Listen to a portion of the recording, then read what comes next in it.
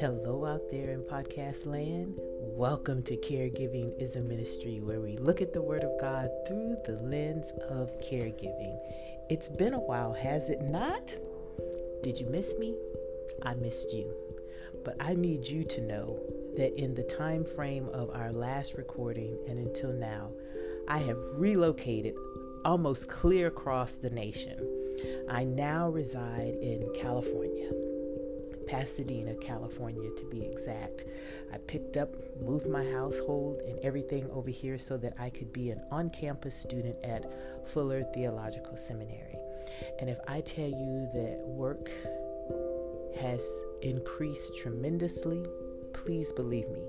There's so much reading to do and so much writing to do. But if we're honest, and we are, I love it. I love being here. I love being here in Pasadena. Of course, I miss my dear friends in Tampa, but God is doing great things here for me in Pasadena. But with all of that said, we need to resume this podcast, do we not? And so we left off at Psalm 73, and so today we will pick back up at Psalm 74. We're almost halfway through the Psalms. We're doing pretty good, would you say? So let's go ahead and look at Psalm 74. I'm going to be reading from the Common English Bible today. And it reads, God, why have you abandoned us? Why does your anger smolder at the sheep of your own pasture? Remember your congregation that you took as your own long ago, that you redeemed to be the tribe of your own possession. Remember Mount Zion, where you dwell, marching to the unending ruins of all that the enemy destroyed in the sanctuary. Your enemies roar in your own meeting place. They set up their own signs there. They look like axes raised against the thicket of trees. And then all its carvings they hack down with hatchet and pick. They set fire to your sanctuary, burned it down to the ground. They defined the dwelling place of your name. They said in their hearts, we'll kill all of them together. They burned all of God's meeting places in the land. We don't see our own signs anymore. No prophet is left, and none of us know how long it will last. How long, God, will foes insult you? Are enemies going to abuse your name forever? Why do you pull your hand back? Why do you hold your strong hand closed to your chest? Yet God has been my king from ancient days, God who makes salvation happen in the heart of the earth. You split the sea with your power. You shattered the heads of the sea monsters on the water. You crushed Leviathan's head. You gave it to the desert dwellers for food. You split open springs and streams. You made strong flowing rivers dry right up. The day belongs to you, the night too. You established both the moon and the sun. You set all the boundaries of the earth in place, summer and winter. You made them. So remember this, Lord, how enemies have insulted you, how unbelieving fools have abused your name. Don't deliver the life of your dove to wild animals. Don't forget the lives of your afflicted people forever. Consider the covenant, because the land's dark places are full of violence. Don't let the oppressed live in shame. No, let the poor and needy praise your name. God, rise up, make your case. Remember how unbelieving fools insult you all day long. Don't forget the voices of your enemies, the ratchet of your adversary that never quits. Wow, right? It's a lot. So let's begin. I'm going to give you a clue right off the bat. Or actually, I'll give you a clue. David didn't write this song. It was written by the first worship leader. Do you remember who that was? Asaph. When you look up Psalm 74 in your Bible, it may state that it is a song written by Maskil, given by David, at least mine does, and that it is a maskil, M-A-S-K-I-L. And when I was researching that word maskil, I found varying meanings, but there was a consensus that it referred to a unique insight or knowledge. Therefore, I guess we can safely agree that David appointed Asaph to write this particular song. Then it begs the question, well, what expertise did Asaph have in order for, David to ask him to write this song? And that's what we're going to discover in today's episode. Exactly what knowledge Asaph seemed to have had. So, when I read this, what did you hear in the psalm?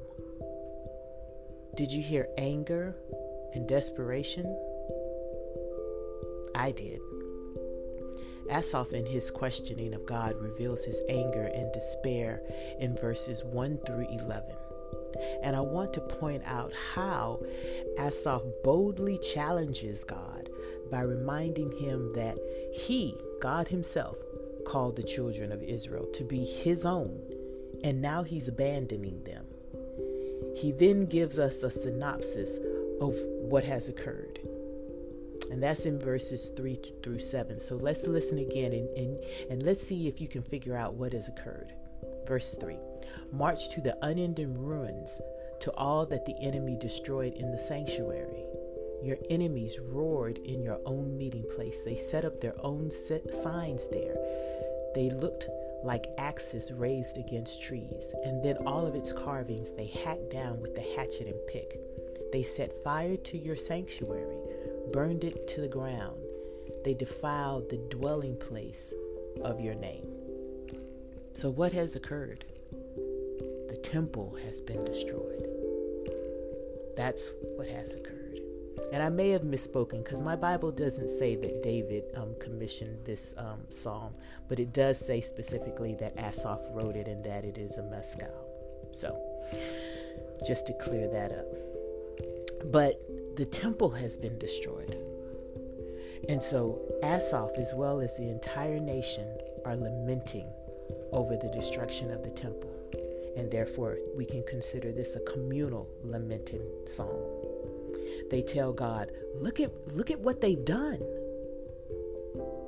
And what they've done to your dwelling place. They bring it right back to God. This is your place. The fact that God's own temple has been invaded is especially souring, don't you think? That was a significant place. And I want us to remember that at the beginning it was a nomadic tent, remember, called the tabernacle.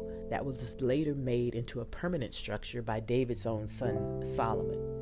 This was the place God himself dwelt among his people. Remember his Shekinah glory in the Holy of Holies. All the other gods of the surrounding pagans that they worshiped, they didn't have their living God who dwelled among them. But the God of Israel, Yahweh, did. And now that place has been destroyed, signaling that God has left, that God's presence is now gone. A crushing realization to come to the children of Israel, right? And to Asaph. And so then he asked God in verse 10, well, how long are you going to allow this to happen? Of course, we know what caused God to leave and to allow the exile and the destruction of his temple. It was the idolatry and adulterous lifestyle of his own called out people, that they turned to idolatry as opposed to him. They brought it upon themselves in essence, but they can't see that, not now. So they turn to God and they start to beg why. The following verses are then a historical account of their departure out of Egypt. Did you catch that as I read it? It was written metaphorically, but verses 12 through 17 are really their exodus. You don't believe me? Okay, let's read it again. Verse 12 through 17. Yet, God has been my king from ancient days, there's a clue, who makes salvation happen in the heart of the earth. You split the sea with your power. You shattered the heads of the sea monsters on the water. Is that not the Egyptian army? You crushed Leviathan's head. That's Pharaoh. You gave it up. You gave it to the desert dwellers for food. They died. They perished. And then you split open springs and streams. That once again, the parting of the Red Sea. You made strong flowering rivers dry right up so that they walked on dry land, right? The day belongs to you. The night too. You established both the moon and the sun. And remember, as they were walking out of Egypt and when they were in the desert, God provided a cloud by day and a pillar of fire by night. That's the day and the night are his too, right? And then it says you set all the boundaries of the earth in place. Summer and winter, you made them. They're referring to the Exodus, right? The last verses of this particular psalm are then a plea to God not to turn away from them, to not, abandon them, to not turn them over as Asaph says, as a dove, soft, innocent, peaceful to the wolves, to the angry enemies. Now we know the children of Israel were far from quiet, innocent, and gentle. Yet that's how they saw themselves, especially in comparison to their enemies. Now, have you ever met a person or people with unrealistic and sometimes just downright wrong opinions of themselves? People who cannot honestly give a self-critique and see where they have to improve on anything. And to be honest, I try my best to stay away from people like that. It becomes hard to develop a meaningful relationship because they will never acknowledge their role in anything. Anything that doesn't go quite right. They had no contributing factor to that. So therefore, you will bear all the blame all the time. And the Word of God states that we are all sinners. And if the Word of God is accurate and we trust it, which we do, it is and we do, there is no way anyone can claim to be 100% correct all the time or 100% innocent all the time. It's just an unhealthy way to live because they're not seeing things clearly. But that's how our dear brothers and sisters of ancient Israel saw themselves. They had forgotten what they did that brought God's judgment. Now we must remember that this generation is not the generation that witnessed the 10 plagues or walked out of Egypt with Moses and God into the promised land. We are at least 2 or 3 generations removed from that group, if not more. But recall that God instructed them to pass down this history to their children and to their children's children. Why? Why do you think God wanted them to tell this story of him leading them out of the land of Egypt and sustaining them with manna and quail? Why do you think he wanted them to be told, this history to be told over and over again? I think the reason can be found in the Deuteronomic laws in chapters 15 and 24. God makes this statement, remember you were once slaves. There are a couple of times in those 2 chapters where God states that as he's giving them additional laws, because we know that there were more than just the 10 commandments. God wanted them to remember their experience as outcast, as marginalized, as mistreated. The reason is remembering is a way of ensuring that they would not do to others what was done to them by the hands of the Egyptians. It creates empathy and not apathy. They can relate to the quote-unquote foreigner because they weren't once foreigners in Egypt, right? They can give themselves to the stranger in need because they were in need, right? And no one gave to them when they were in need. So in turn, they're going to give because they don't want anyone to experience what they felt. Excuse me. Of course, in their remembering how they were treated, they also remember who brought them out, right? God. And to continue to stay faithful to him based on everything that he did for them. But they did not. And it started with them not passing down their history. So the generations after them didn't know. So they're begging God and asking him why he's left them. When really what they should be doing is saying, what did we do that brought this on?